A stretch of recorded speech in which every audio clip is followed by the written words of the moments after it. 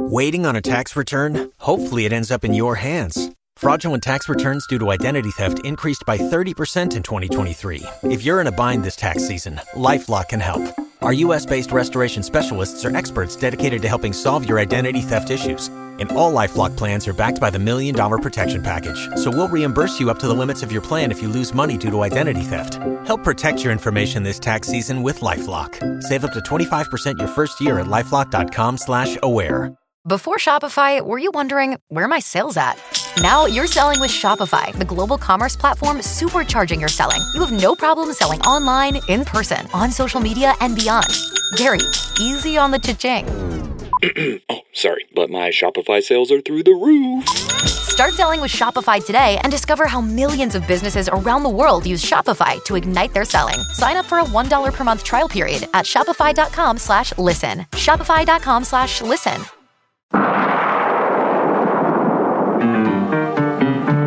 Welcome to All About Agatha, the podcast dedicated to reading and ranking every single mystery novel written by the Queen of Crime, Dame Agatha Christie. I'm Catherine Brobeck. I'm Kemper Donovan. And this week, we are, both happy that we're doing this podcast and also sad to say that we have come to the end of the Labours of Hercules. Bittersweet, indeed. As many of you know, we already actually did the very last episode quite some time ago, The Capture of Cerberus. So we're doing the two stories that go right before that, which are what, Kemper? The Flock of Geryon and the Apples of Hesperides. Shall we begin with The Flock of Geryon, Catherine? Yes, we shall. Tell us a little bit about it. All right. Well, this short story was first published in the U.S. in This Week in May of 1940 under the title Weird Monster. Interesting. It's like the prequel to Weird Science. I know. Then it was published in The Strand in August of the same year, 1940, in the UK. And then, of course, it was published in the Labours of Hercules collection, first in the US by Dodd Mead in 1947, and later that same year, also 1947, by Collins Crime Club. Before we get into our usual breakdown, I am going to tell us a little story. This is the last episode in which I'm able to pull out my D'Aulaire's Book of Greek Myths. That is not bittersweet. That's just a plain old tragedy. We all like your myth story hour. The Flock of Geryon actually is one of the longer tales in this collection. You will all be thrilled to hear. Settle in, and here we go. Settled. For his 10th labor, Heracles was sent to an island far out in the ocean to bring back a huge herd of red cows. They belonged to Geryon, a monster with 3 bodies on 1 pair of legs. Heracles walked off with a powerful stride and soon reached the end of all land in the west. The only boat he could spot was the golden vessel of Helios, the sun. Heracles aimed his mighty bow at the sun and threatened to shoot him from the sky if he did not lend it to him. Helios did not dare to refuse, and he let Heracles take his golden boat. Before he sailed off, Heracles pulled up 2 huge crags and set them down, one on each side of the strait that separates Europe from Africa. There they stand to this day, called the Pillars of Hercules. When Heracles was out at sea and the waves rose high around him, he aimed a poisoned arrow at the waves, threatening to shoot them if they did not still at once. The waves flattened in fear, and Heracles sailed on to Geryon's island. He began at once to load the herd of red cows, and Geryon's watchman and his 2-headed dog rushed at him. With one swing of his mighty club, Heracles did away with them both. Then Geryon himself came running to attack him, his 3 huge bodies swaying on his thin legs. Calmly, Heracles lifted his bow, took careful aim, and sent a poisoned arrow through all of the monster's 3 bodies. As time was getting short, Heracles rode back as fast as he could with the herd. When he arrived at the mainland, Hera sent a swarm of gadflies to sting the cows, and they scattered all over Europe.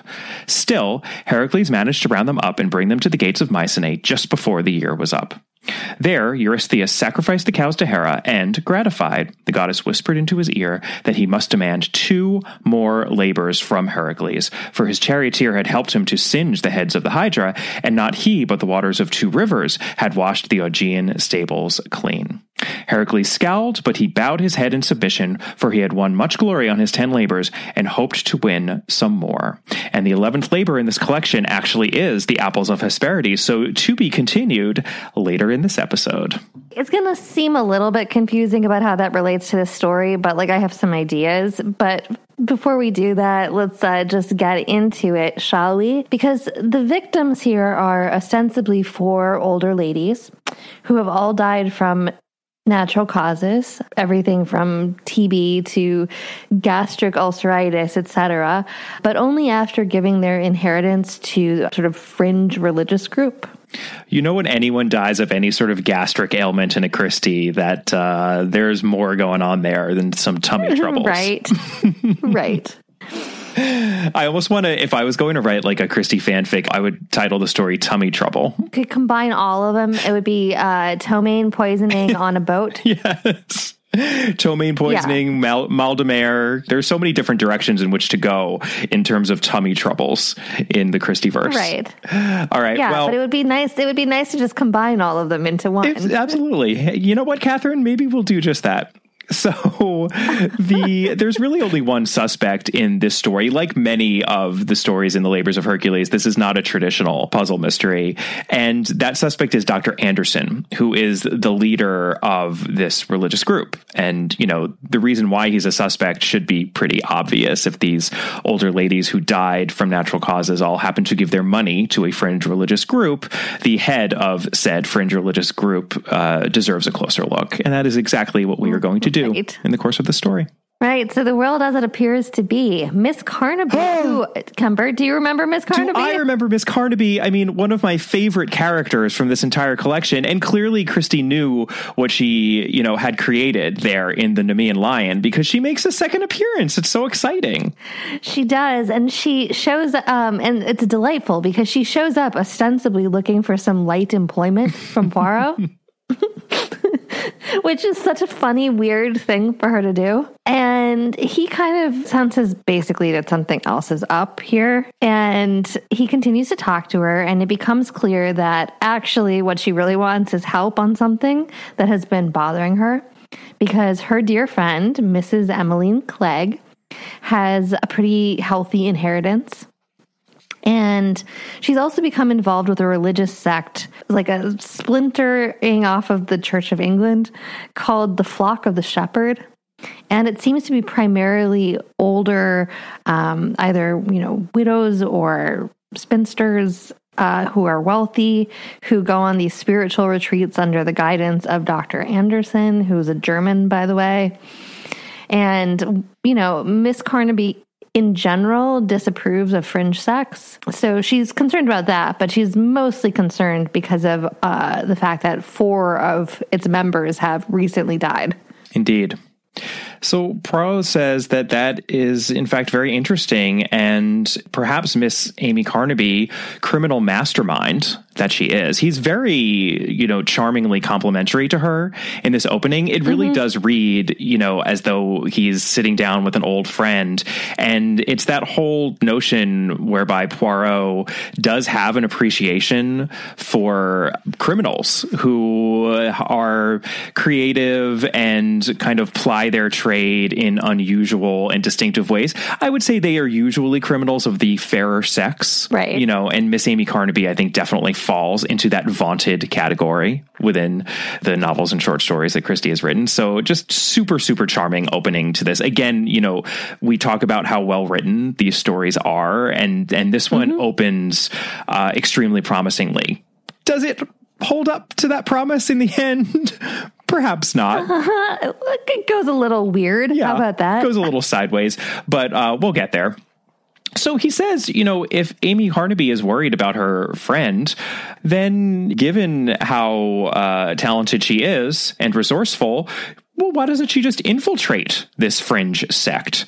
First, by arguing with her friend about it, and then allowing her friend to drag her to one of the retreats. So, she would sort of approach her saying, I can't believe you're doing this. Let me take you out of this madness, and then allow herself to be kind of drawn in by Emmeline. And Amy Carnaby has a lot of courage, so she goes along with this. And while she's doing that, Poirot goes to pay a visit to Scotland Yard and Inspector Japp. Inspector Japp. We get Inspector Japp in this story. Such a delight. And Japp says that they have indeed looked into these suspicious cases of, these 4 women dying and leaving their money to this group, but there doesn't appear to be any there. They really all do seem to have died of natural causes. Dr. Anderson escaped from Germany to England after being kicked out of university when it was discovered that his mother was Jewish. Again, remember when Christie is writing here, it's very much during the Second World War. And the group doesn't seem to be doing anything untoward with its money either. It might be weird, but it doesn't really seem to be illegal. Nevertheless, something fishy is going on there, because when Miss Carnaby gets to the retreat, which is called the Full Growth of the Pasture, it's basically a festival like it fell out of, Coachella or the movie Midsommar. I definitely got Midsommar vibes. I know. As well as, is it Esalen? The Esalen retreat, very famously or popularly depicted in the finale to Mad Men. The new day brings new hope. Lives we've led, the lives we've yet to lead.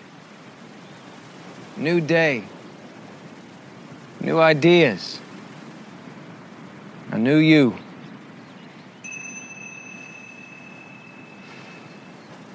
It very obviously put me in mind of the Nexium cult, which I just think is probably the cult that a lot of people might go to when they read the story just in the very much here and now, because there was a documentary that a lot of people have watched called The Vow. Yeah, all of those things are to say that there's basically an outdoor sort of like flower child ceremony, basically, with religious elements. We have no shortage of cults to reference when we're reading a story like this, sadly. No, there's so many. I know, because what ends up happening is there's sort of like, there's a blindfolding and an offering of blood, after which the very cynical Miss Carnaby, all of a sudden after the ceremony, she feels just euphoric, like the entire world is suddenly a better place. It's brighter. Everything seems clearer and more distinct. And then she falls asleep. Right. So after this, per Poirot's instruction, Amy Carnaby tells Dr. Anderson that she has a large inheritance, because she did mention at the beginning of the story that she had come into a small legacy. And Poirot says, well, just exaggerate how much you actually received. People know that you received a legacy, so just make it seem like it's a lot bigger, more substantial than it actually is. She also tells Dr. Anderson that Mrs. Clegg, her friend, will soon be receiving an even greater inheritance, but she hasn't received that inheritance quite yet. This is what we would call an insurance policy, since that means that Mrs. Clegg is more valuable to Dr. Anderson if he is killing off these women alive for the foreseeable future rather than dead. She also tells Dr. Anderson that she happens to have a history of tuberculosis. It's just something that she's, susceptible to. So just FYI, Doc. And she also meets a Mr. Cole at the retreat, who is a wild-eyed, crazy person who just seems like a total religious fanatic. Obviously, this group attracts such characters.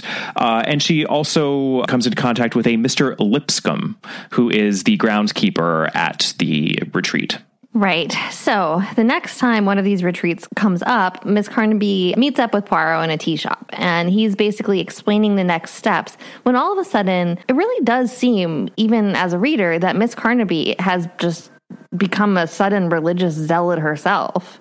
It's like one of those, it's the act turn in a romantic comedy where the guy was paid to go out with the girl, and then he says, I started doing this for all the wrong reasons, but now I'm really in love with you. And it almost seems like Amy Carnaby might actually be buying into all of this nonsense. Right, and she like causes a giant scene in this tea shop, and she tells Poirot off, basically. And, you know, she storms out. She refuses to accept him paying for her tea, storms out of the shop, and Poirot is a little bit like, and he notices that there's another man in the shop, a large, surly man, also sitting in the tea shop. Right. So the same ceremony that we saw before, the one that led to Amy Carnaby feeling euphoric and then immediately falling asleep, not suspicious at all. That ceremony starts again. But right before the blood sacrifice can begin, Scotland Yard rushes upon the scene, led by crazy Mr. Cole. In fact, who of course was not actually crazy. He was an undercover cop. He's really Inspector Cole. And Dr. Anderson is arrested, but hold on, Catherine. I mean, how did he do this? We still don't really have a reasonable explanation for how or why he is guilty. But fortunately, we are in an Agatha Christie short story here. So we never from the beginning should have suspected that when Amy Carnaby felt that euphoria and then immediately fell asleep, that was any sort of religious inspiration or sort of divine supernatural force being acted upon her. We should, of course, also not have believed that Amy Carnaby was actually falling for this nonsense, because, again, she's one of Christie's finest minor characters. That was an act. So, you know, our only clue here, and we're stretching by calling it a clue, but our only clue is that we simply don't trust these sorts of non-rational happenings in a Christie story. You know, we could reference two fantastic short stories we've already covered. The Adventure of the Egyptian Tomb. That would be one of our favorite Poirot short stories, as well as The Sign in the Sky, which is a really good Mysterious Mr. Quinn story. Without spoiling anything, we won't get more into that, but we have the same principle at work in those two stories and in so many Christie novels. Right. Basically, if you feel a needle prick in your arm and start hallucinating, we should probably assume it's not a religious epiphany, but drugs. Exactly. So tell us a little bit about the world as it actually is, Catherine. Well, it's exactly what it seemed like, to be honest. Dr. Anderson is a charlatan, and Scotland Yard, Bristol, doesn't think that he's half Jewish, but that he's like a hardcore Aryan. And he seems to have been kicked out of the university in Germany, not for racial issues, but for being a multiple murderer, as he was an expert in bioweapons, particularly those made out of bacteria. So apparently he was too hot to handle even for Nazi Germany. For the Nazis. That seems a little much to me, but... It's a little much, although I'll point out that, you know, this is Christie using the fact that a character who we thought was Jewish is not actually Jewish as a point in his disfavor. So this isn't the throwaway anti-Semitism that we got in a lot of the pre-World War II novels. We unfortunately still get some of it in the post-World War II novels, believe it or not. But I think she was a little bit, at least, like a little bit more circumspect about that, or at least sensitive to the issue. This guy's just like a straight-up Nazi. He's just a straight-up Nazi. And I think this is where you really can feel, I think Christie had a short memory about this kind of thing, unfortunately, and her kind of native anti-Semitism took over again a little bit in the later 40s and the 50s and beyond. But during the war, I think it actually was really hard, hard if not impossible, to exhibit a lot of that casual anti-Semitism, given what everyone knew was going on, or, well, given what some people knew was going on at the time. So I think we could just feel that. It's interesting to me that these are all, you know, steeped in the Second World War in interesting and unusual ways. So, that's the deal with Dr. Anderson. And he fled to England, set up shop as a brilliant, charismatic spiritualist who attracted widows and spinsters who had money. And then he talks to them and basically susses out their underlying health conditions, so that he knows what could be an easy and convincing cover in terms of a natural death, because what he does at these ceremonies is to drug them and then infect them. So he's drugging them with cannabis indica, which, you know, I think a lot of us, especially here in California and other places in the U.S. where it is now legalized, would just call weed that helps you sleep. But he uses that to kind of lull them. And then when they're in this vulnerable state, he then jabs them with a different needle that contains a long-acting form of whatever bacteria is going to aggravate their underlying condition and kill them. It might be, a sort of gastric ulceritis condition. It could be tuberculosis. It could be pneumonia. It could be any number of things. So that's really terrible. And it's a really, really dastardly means of killing someone that I suppose is a bit of a parallel to the monstrous form of Geryon in the Herculean tale. I have another thought about that, but long story short, Poirot tells Miss Carnaby to tell Anderson the TB because actually Miss Carnaby's never had TB, and so whatever he's using is essentially an agitator. It's not like a pure form of it because he's trying to use a long-acting thing to aggravate an underlying condition. In other words, if she did get jabbed, the solution shouldn't kill her. And then also her religious conversion in the tea shop was because the surly man that Poirot also saw was actually Lipscomb, the groundskeeper, who was an accomplice to Anderson. Right. The big baddie was Anderson, and then Mr. Cole seems like the minor baddie, but it in fact was Lipscomb, the groundskeeper. So, see if you follow me on this. The closest that I could come to figuring out what the analogy here was with the actual myth, with the cattle of Geryon, is that Miss Carnaby makes a big deal about how her father was a minister in the Church of England and how she doesn't like fringe sects. We find that out at the very beginning, and she talks about it at length. Fringe sects. And, yes. Yes, sects. I'm saying this, I'm deliberately saying the T. And it's a much more interesting sentence without the T in it, but yes. Well, I mean, bring us back to Midsommar. But the thing that I thought about is in the Cattle of Geryon, it's a 3-headed monster. And what Dr. Anderson is doing is corrupting essentially the teachings of the Church of England to these women.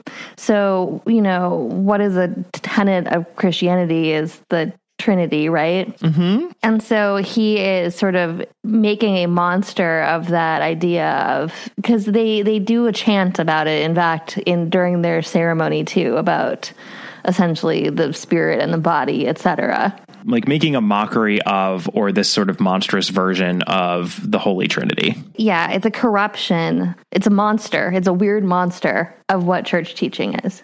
Yeah, I think that's fair. And I think there probably is something to be said for the fact that Christie specifically brings up the Trinity. I don't think it's referenced as the Trinity, but we do get a direct reference to that idea, like that very central concept within Christianity, right? And then we know that the flock of Geryon is a 3-headed monster, or a 3-bodied monster, right?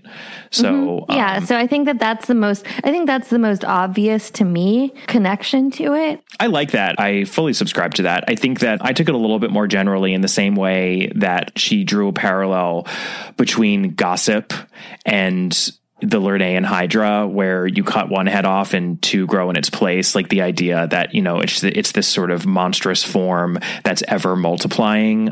In a way, the Geryon is supposed to be just one of the most corrupted and filthy sort of monstrous creations in existence, right? And she's choosing in this short story just an extremely disturbing and indefensible and vitriolic kind of character in Dr. Anderson, who it's also mentioned is very handsome on the outside. I mean, he has this very charming, attractive exterior, but on the inside, this is, picture of Dorian Gray territory. He's just a monster. I mean, he truly is a monster, and cults and this sort of thing are just so evil and so insidious on top of the serial killing that's happening here. Right. So, right. But again, I think like cloaking yourself in the language of what to Miss Carnaby in particular is, something that she highly values, which is like the Church of England, makes it extremely, extremely corrupt, right? And that's actually interesting because I kind of think that leads us into our next story, actually. don't touch that dial. We'll be back in a moment with the rest of our episode. We just wanted to take a moment to ask you, our dear listeners, for a favor. If you haven't already done so, we would very much appreciate it if you take a moment to, give us a rating or a review wherever you're listening to this podcast. It really helps the podcast out because ratings and reviews make it much easier for other Christie fans such as yourselves to find our podcast. And the more ratings and reviews we get, the more people we can reach. It should take you a matter of seconds, and lucky you, we're going to provide you with those seconds right now, so go to it.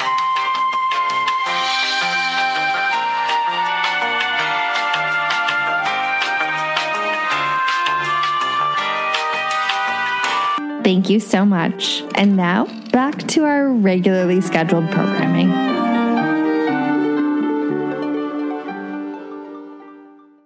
So then, let's transition into the Apples of Hesperides. Could you tell us a little bit about this one, Catherine?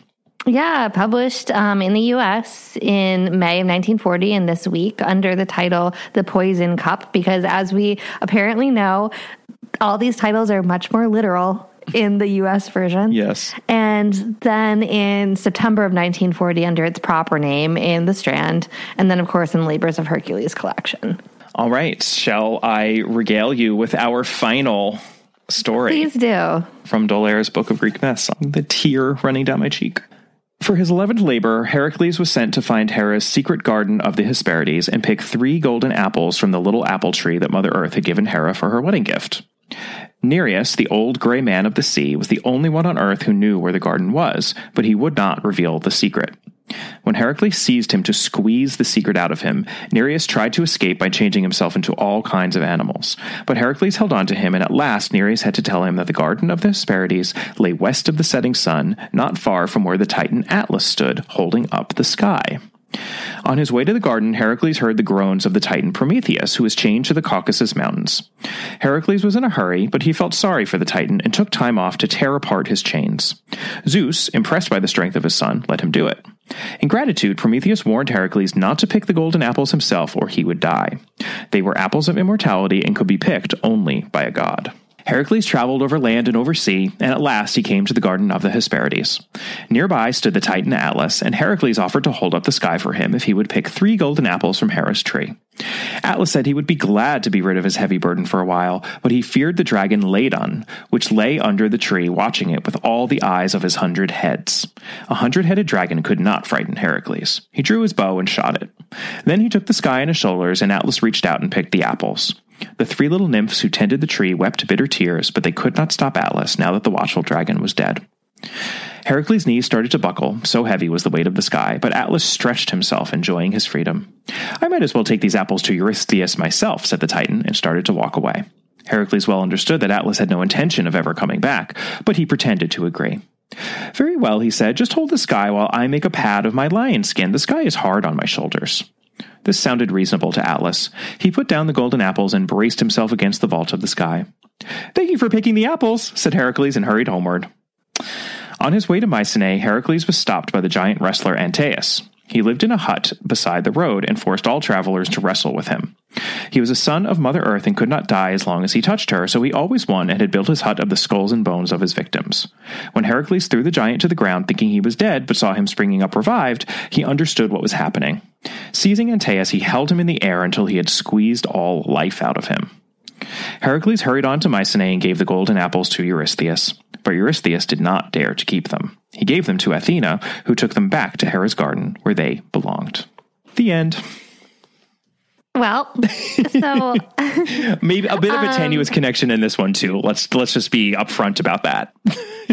Yeah, I would almost say a more tenuous connection, frankly, than the last one. But well, because there's no thematic connection in most of these, even if it's tenuous, such as in Flock of Geryon, right? There's certainly some thematic resonance, and there's really none here, as we'll see. Yeah. Well, okay. So we have a sort of a victim. Sort of. His name is Emery Power. And with a name like Emery Power, where do you think he's from? Oh, Kemper? Could he be from the good old US of A? Might be. Might just be. And he's only the victim to the extent that he bought a piece of art a decade ago and it's still missing.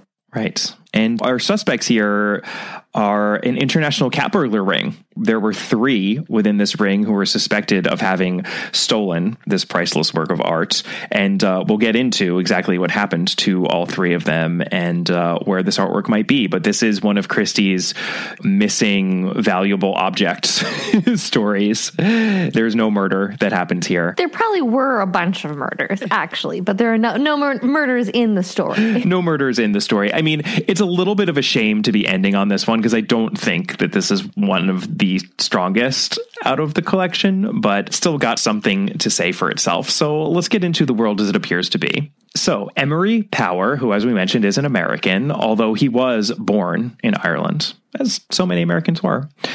He is a fabulously rich businessman and well-known competitive art collector. And he comes to Poirot because he is in search of a decade-long lost purchase. That would be the Borgia goblet, which was apparently once owned by Pope Alexander VI, who was a Borgia, and fabulously designed and adorned with only the finest of all jewels. It's said in the story that it was designed by Cellini. And this is actually one of the times where Robert Barnard, in his book, A Talent to Deceive, he's a very, very entertaining critic of Christie. He has a lot of appreciation for her, but he is not shy about poking fun at her when she does something wrong.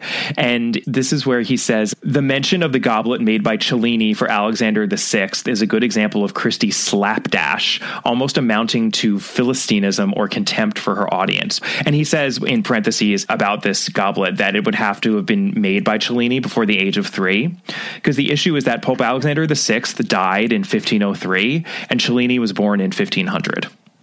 So she just used the wrong name for the artist or the wrong name for the Pope.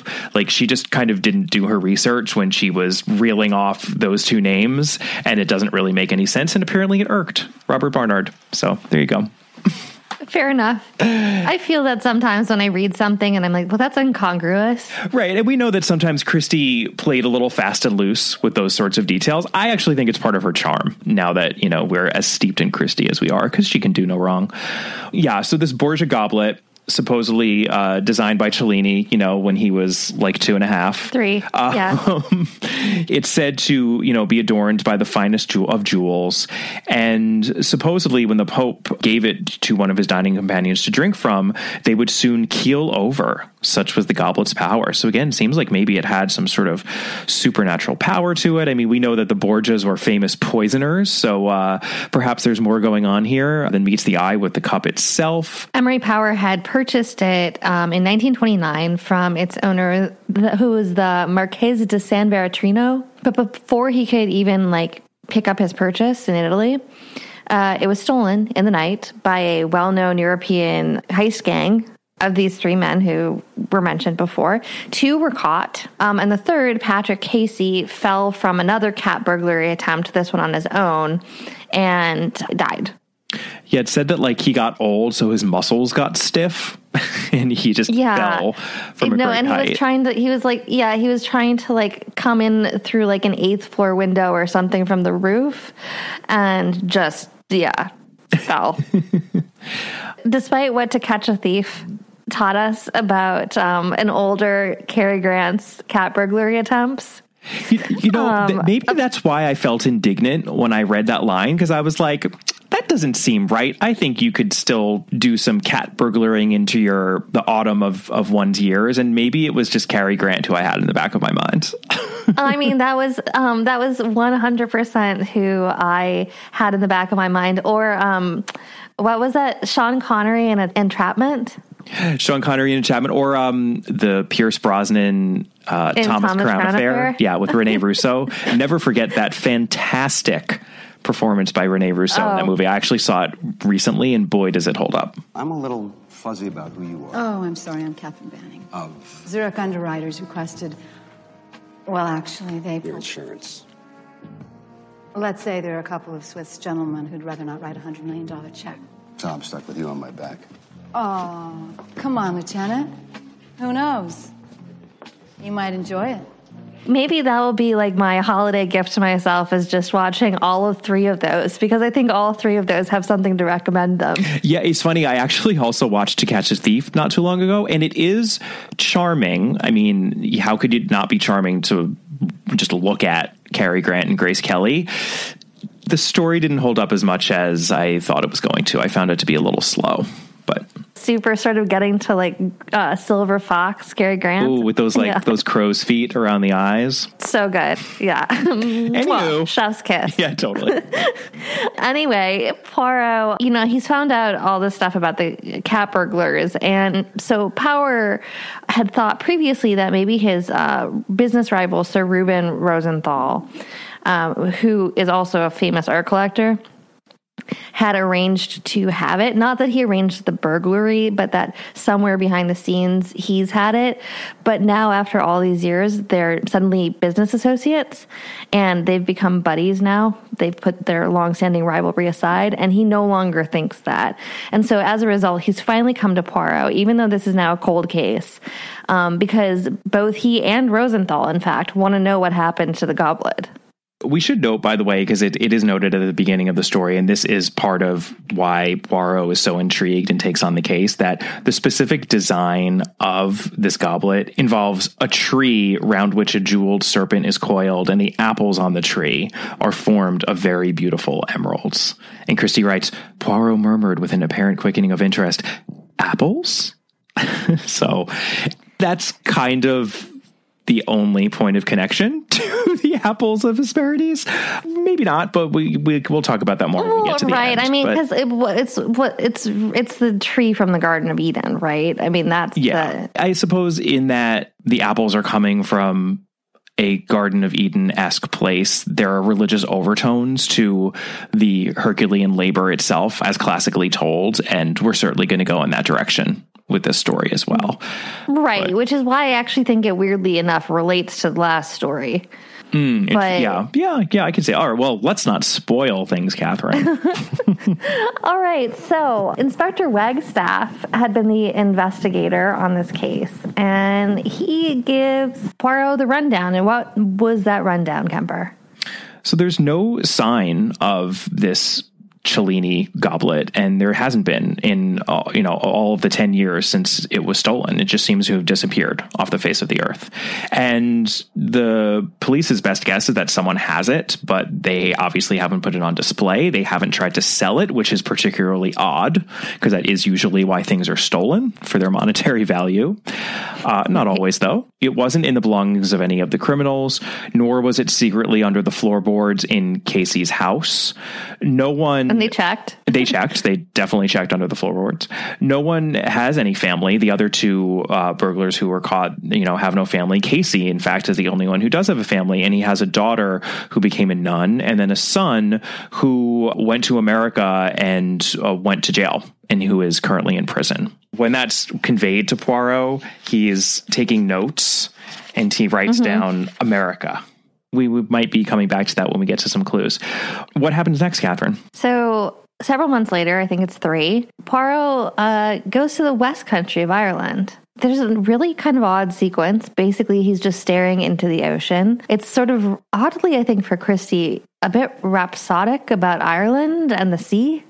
Yeah, it seems a little bit unusual. It's almost like we're hearkening back to the man in the sea, and even all of those ponderous sequences in which Poirot would be staring out at the Nile in Death on the Nile. Right. We've seen it in Christie before, but it is a little awkwardly inserted into this story. I agree with that.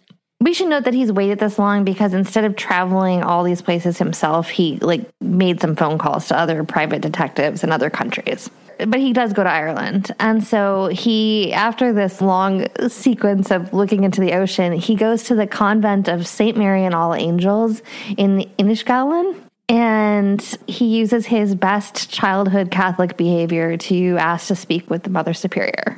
And he sits down with that Mother Superior, and he politely asks if she has a sister at the convent who was once known as Kate Casey. And, we do know where this is going. There was a daughter mentioned who had become a nun. And the Mother Superior says, yes, Kate Casey became Sister Mary Ursula. And Poirot explains why he's there and why it's important that he speak to her. And the Mother Superior tells him, I'm sorry, that is not possible because she died the month before. Just a month before. Yeah. Seems like he just missed his opportunity. Right, just missed his opportunity. And so a despondent Poirot ends up eating at the pub at the inn he's staying in, and it's drafty. And guess what, Kemper? The food upsets his stomach. What? And so while he's angrily kind of staring at the food, a drunken gambler sits down next to him and rambles on, and then somehow mentions that his name is Atlas. And Poirot takes that as a sign.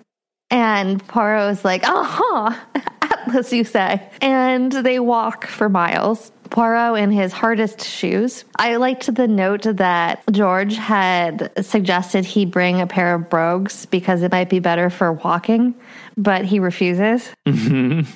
So Poirot is very sore feet, and they have walked to the convent, and the drunken gambler, Atlas, lifts Poirot over the convent wall to break in, again, let me reiterate, to a convent. And then he waits for Poirot to come back, and when he does, Poirot has something under his arm, but he gives Atlas 2 5-pound notes, and Atlas decides to bet it all on a horse named Hercules, who we are told wins the next day at 60-1 odds. Well, look at that. It's actually really funny when Atlas puts him on his shoulders, because this is also Poirot being pretty active, fairly late in the canon as well. I mean, this is like 1940. And right.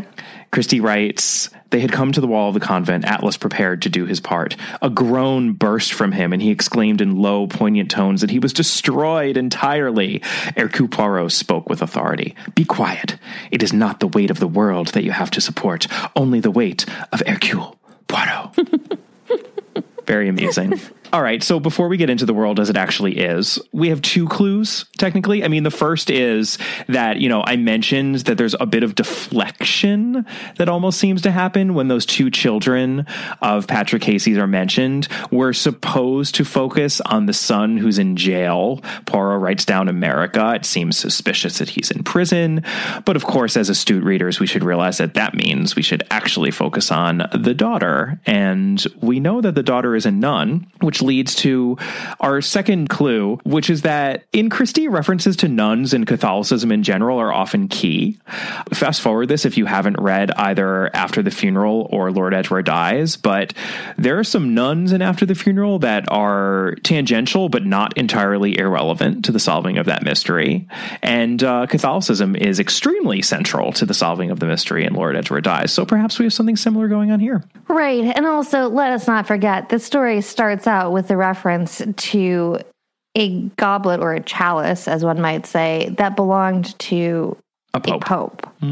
So probably if you start the story with the mention of a chalice and a pope and a nun comes up somewhere in the middle of it, that's probably going to play out. So the world as it actually is, Poirot meets with Power and he hands him the goblet because, that breaking and entering, he got the goblet.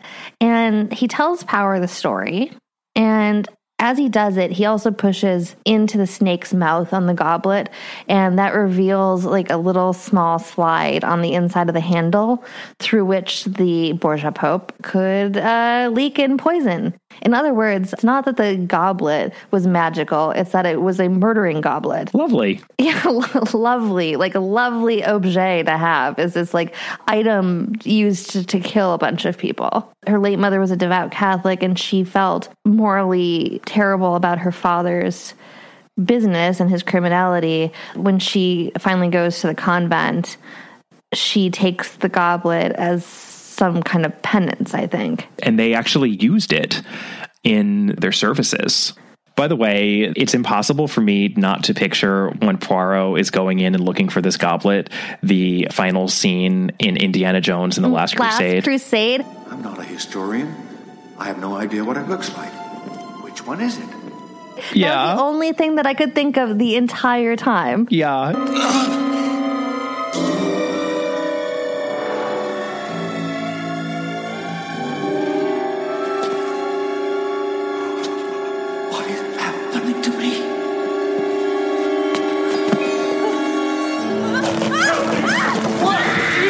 I think probably any American, I don't know how much global reach the Indiana Jones movies have. I think a fair amount, actually. So maybe even beyond the States. But I think for any Americans, it's just really hard to hear the word goblet placed in any sort of an adventure-ish story and not think of, and just not immediately get to go to. He chose poorly.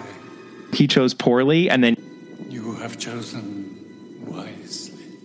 You're totally right. That was the only thing that I could also think of was the final scene in Last Crusade. Because, of course, and that's the joke a little bit in this, too, right, is that the actual Holy Grail is the simplest one. That's why Indiana Jones gets it right, you know?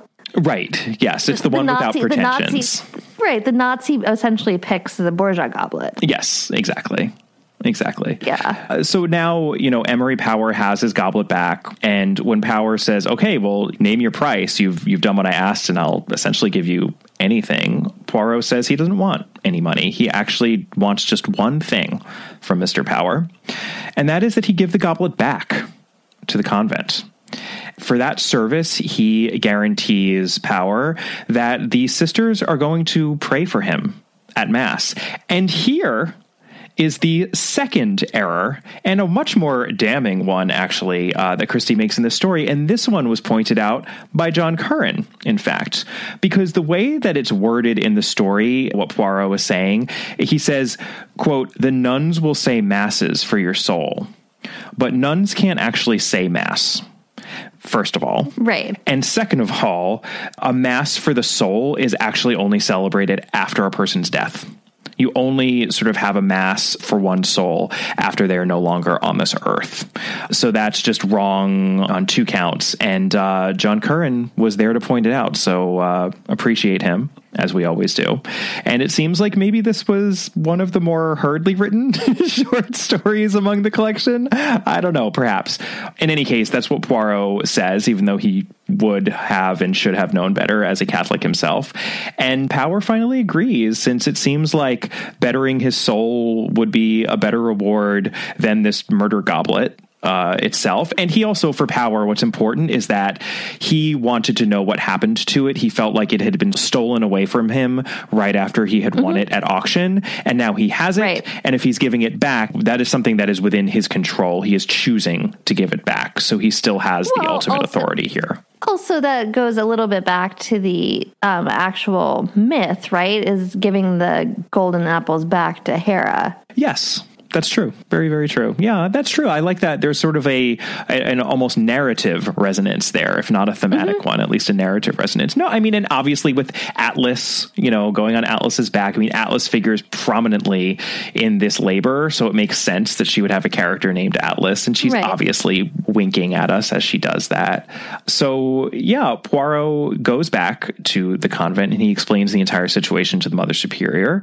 He asks for those prayers. So the Mother Superior says, "Tell him we thank him and we will pray for him." And Poirot says gently, "He needs your prayers." And the Mother Superior says, "Is he then an unhappy man?" And here's Poirot's answer. "So unhappy that he has forgotten what happiness means. So unhappy that he does not know he is unhappy." The nun said softly, "Ah, a rich man." Hercule Poirot said nothing, for he knew there was nothing to say. And that's how the story ends. I will say this. I mean, we talk about Christie, the capitalist, Christie, the sort of mercenary soul, but this is a rare instance where she is definitely pitching herself in the other direction, which she does do from time to time. This put me in mind of The Call of Wings, that very early short story that she wrote in the Hound of Death collection. It's a good reminder that sometimes our capital C conservative capitalist Christie had, some leanings in the other direction. Well, I mean, I think that it sort of goes in the Call of Wings too, but they're basically at the end of the day kind of religious stories. Yes. And so that's actually 100% impacting that. Power's entire hunt for the goblet is because he wanted to possess it. It doesn't have any other intrinsic value, whereas to the nuns, and it's what Poirot ends up saying to Power, is that the nuns were actually using it. Right. There's no place for crass commercialism in any of these Christie stories where religion plays a prominent role. Right. I think that is incredibly consistent. And I think you're actually right that, not only is there a narrative resonance with the original Labor, but you could even argue a thematic resonance, because there is this whole notion that Hercules is forced to steal the apples of Hesperides from this garden. And at the end of the story, they're kind of restored because in a way they're almost like the original MacGuffin. Like, they don't really matter. What matters is that he's being tasked to do it and he does it. But the transaction itself is very much beside the point and unimportant. And those who would focus on that are those who would ultimately lose. And she is making the same point here in her version of the story.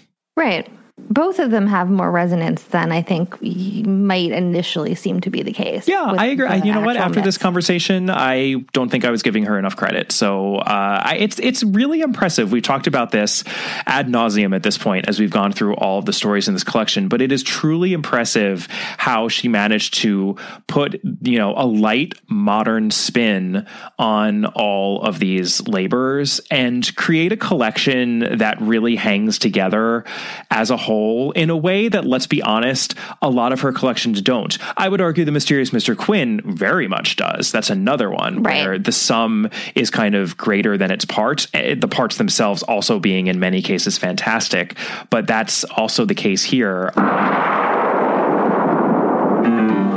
This episode is brought to you by Best Fiends. Catherine, 2020 is almost over. We've almost made it out. Kemper, what I'll remember are the friends we made along the way. Were you seeing a lot of friends this year? Well, Kemper, there's a lady in my hallway mirror who I talk to sometimes. I mean, I'll say that girl could probably use an upgrade out of leggings, and I think she wears some giant socks. Maybe she should shave her legs. Like, there are some ideas I have for her, but I mostly meant our friends from Best Fiends. Ah, yes, Howie the Lizard and company. A bright spot in a difficult year. Of course. And did you know that the whole gang is decked out in holly jolly holiday wear right now, including the villainous slugs?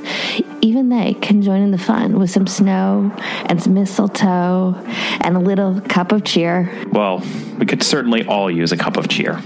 So, engage your brain with fun puzzles and collect tons of cute characters. Trust me, with over 100 million downloads, this 5-star rated mobile puzzle game is a must play.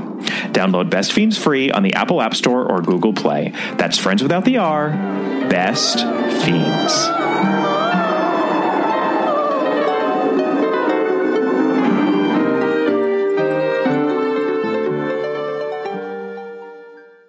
And I think that actually is a good segue into just discussing something we haven't discussed yet, even though we've now gone through all these different labors. And that would be the adaptation of the collection, because we only have one adaptation of the Labours of Hercules. And that, of course, is coming from the David Suchet series. These labors were never adapted individually. And we've talked a lot about what a shame that is, but they were adapted collectively, more or less.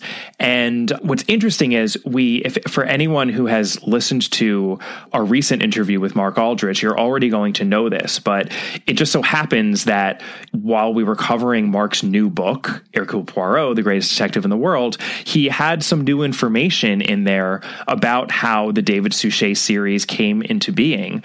And shockingly, it actually first came into being with this idea on the part of Brian Eastman, who was a producer for the series, series wanting to do a lavish adaptation of Christie's Labours of Hercules, doing them one by one in this kind of roving, lavishly produced series that would take place in many different parts of Europe. Because as we know, I mean, Poirot is in Switzerland for a lot of them. You know, he goes to Ireland in this one. I think this might be the only time that we actually see Poirot physically in Ireland in the canon. So there's just a lot of travel, and there's definitely an opportunity to make a lot out of these individual stories. And they obviously ultimately decided not to do it that way and went in a different direction. But that was the seed that would turn into the Suchet series, which is why it's so ironic that they left the Labours of Hercules collection to the final season, because this one aired in series/season 13. This is the penultimate episode. It's actually the one that aired just before curtain. So we're at the very, very end here. And they definitely did not adapt each of them individually. They did a bit of a mishmash here. And this is an episode that has the most invention in terms of a departure from Christie of any of the adaptations. And I'll actually make just a brief reference to another interview episode we did recently, and that would be with Anthony Horowitz, because he, shared with us that rule that they had when adapting for the Suchet series, which was you can do whatever invention you want, but don't change the means of the murder and don't change the murderer. And they really held fast to that rule, except for this adaptation, because we have a lot of different stuff going on here. Well, and also, I mean, we just covered 2 stories that basically don't show up in it. Yeah, so let's talk a little bit, and we're not going to go through the entire plot of the adaptation. I actually, recommend it for anyone, especially if you've recently read The Labours of Hercules with us. I had certainly seen this adaptation before, and I did not have good thoughts about it. I still have a very mixed reaction to it, but I had a lot more appreciation for it having just read The Labours of Hercules. Yeah. And for what they did. I think it does some interesting things with what it's trying to adapt. I don't know that I agree with all of them, but I think it's really watchable, frankly. Yeah, it's very watchable. It's written by Guy Andrews. Mark, actually, our friend Mark Aldrich, identifies him as having written some of the weakest Poirot episodes. I honestly don't know what other episodes he wrote. I'm sure he wrote a number of them. But I didn't have a big problem with either the writing or the directions, directed by Andy Wilson. And at this point, obviously, the series was so self-assured and knew what it was doing, to the point where even though it was doing a lot of invention and departing a lot from the text, they were able to create a recognizable episode of Agatha Christie-ish mystery. And it certainly does feel like that, even though it's departing so much from the text. So essentially what they did is that they took 4 out of the 12 labors and kind of stitched them together as much as they could. By far, the labor that they adapted the most thoroughly is the Erymanthian boar. And, that's the one where Poirot is stranded up in a hotel in the Swiss Alps. And there's this psychopathic killer named Marasco who's stalking them. That is absolutely what frames this whole episode. We have all of those elements going on. But then very cleverly, the Stymphalian birds is another of the stories that takes place in a hotel. That's where we had the story of the 2 older Polish ladies who seemed like birds of prey. And then it turned out, obviously, we're just going to be spoiling all these stories in here as we're talking about the adaptation, but it turned out that, it was these 2 English ladies who were the true birds of prey who had designs upon this innocent Englishman who was staying in the hotel. So it's very easy to put those 2 together since they both were taking place in a hotel. And then we had a third story that also took place partially in Switzerland, which was the Arcadian Deer.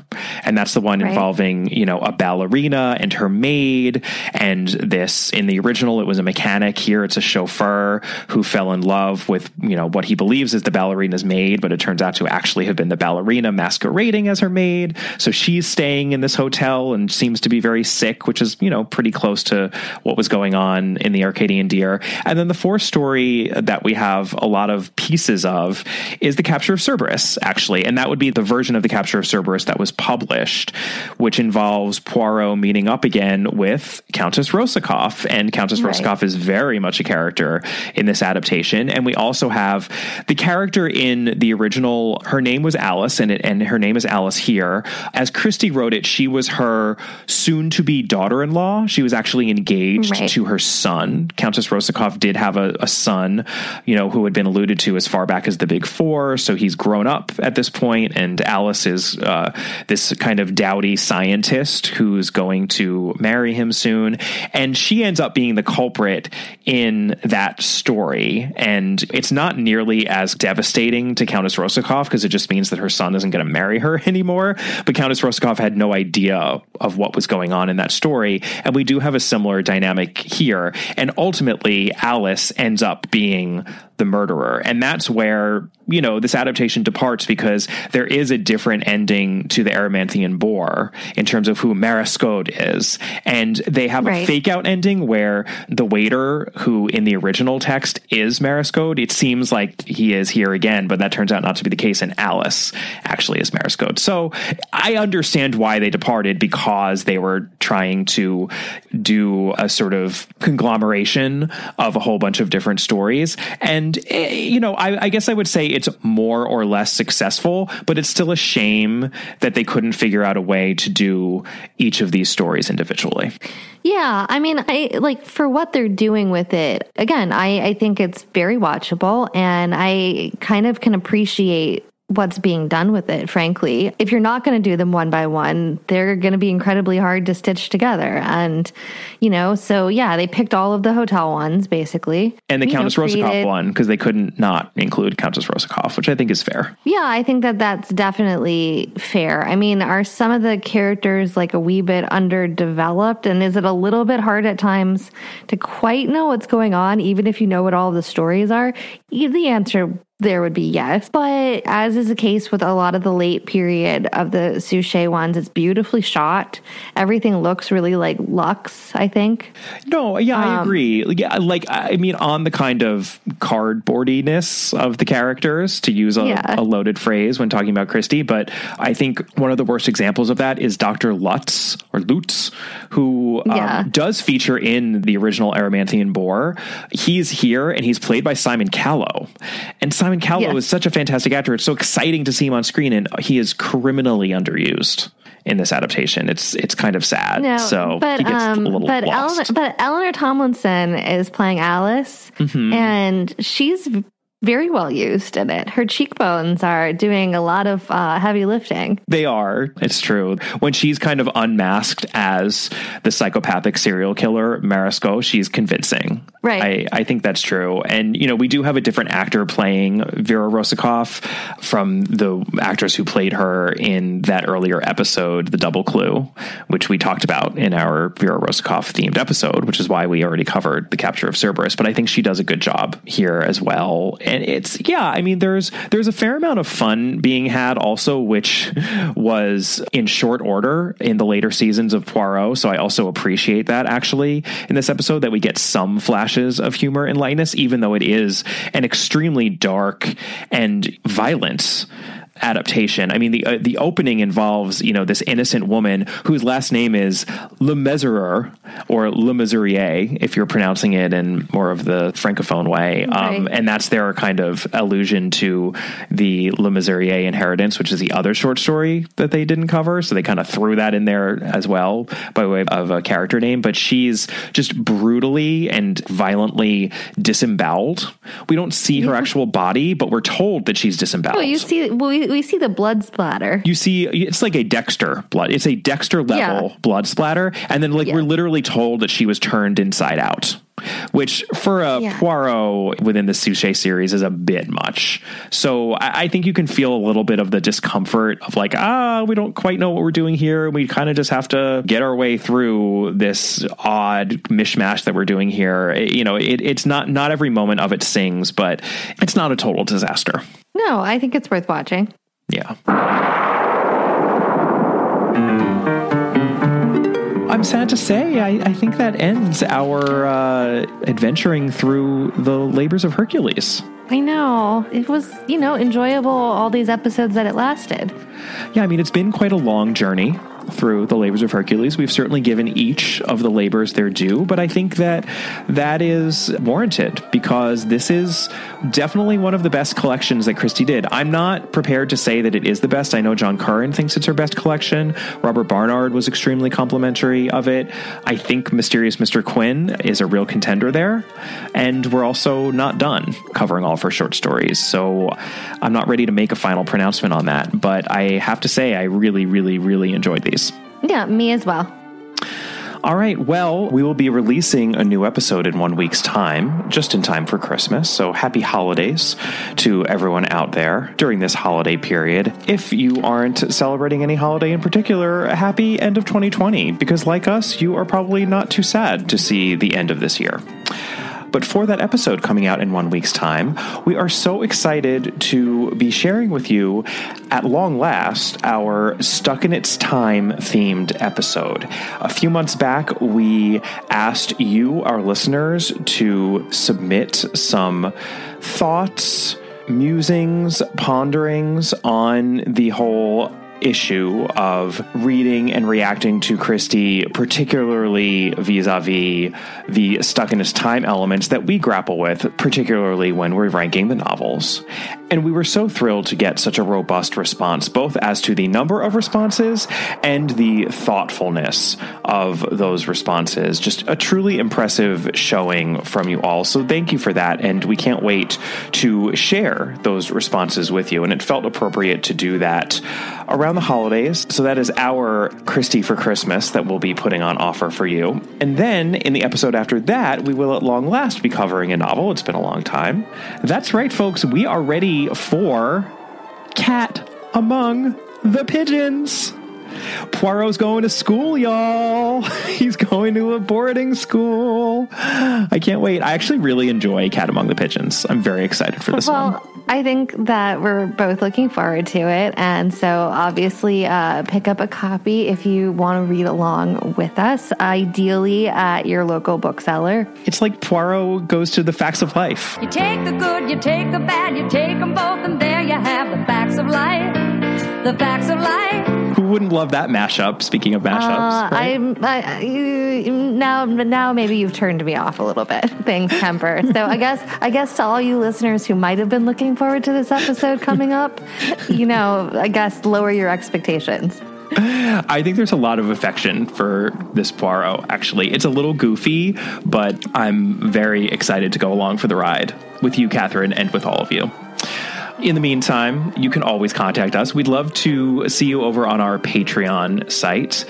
We actually just covered our second Mary Westmacott novel, and we did so in conversation with Sophie Hannah, which was just an unmitigated delight. We covered The Rose and the Yew Tree with her, and such a fascinating book of Christie's as well, which she wrote under her Mary Westmacott pseudonym. So if you would like to check that out, you can go over to www.patreon.com/allaboutagatha.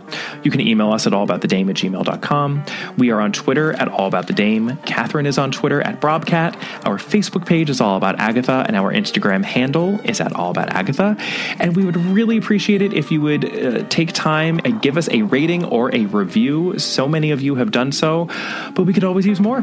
And we'll see you next time. Thanks so much. Bye. Bye.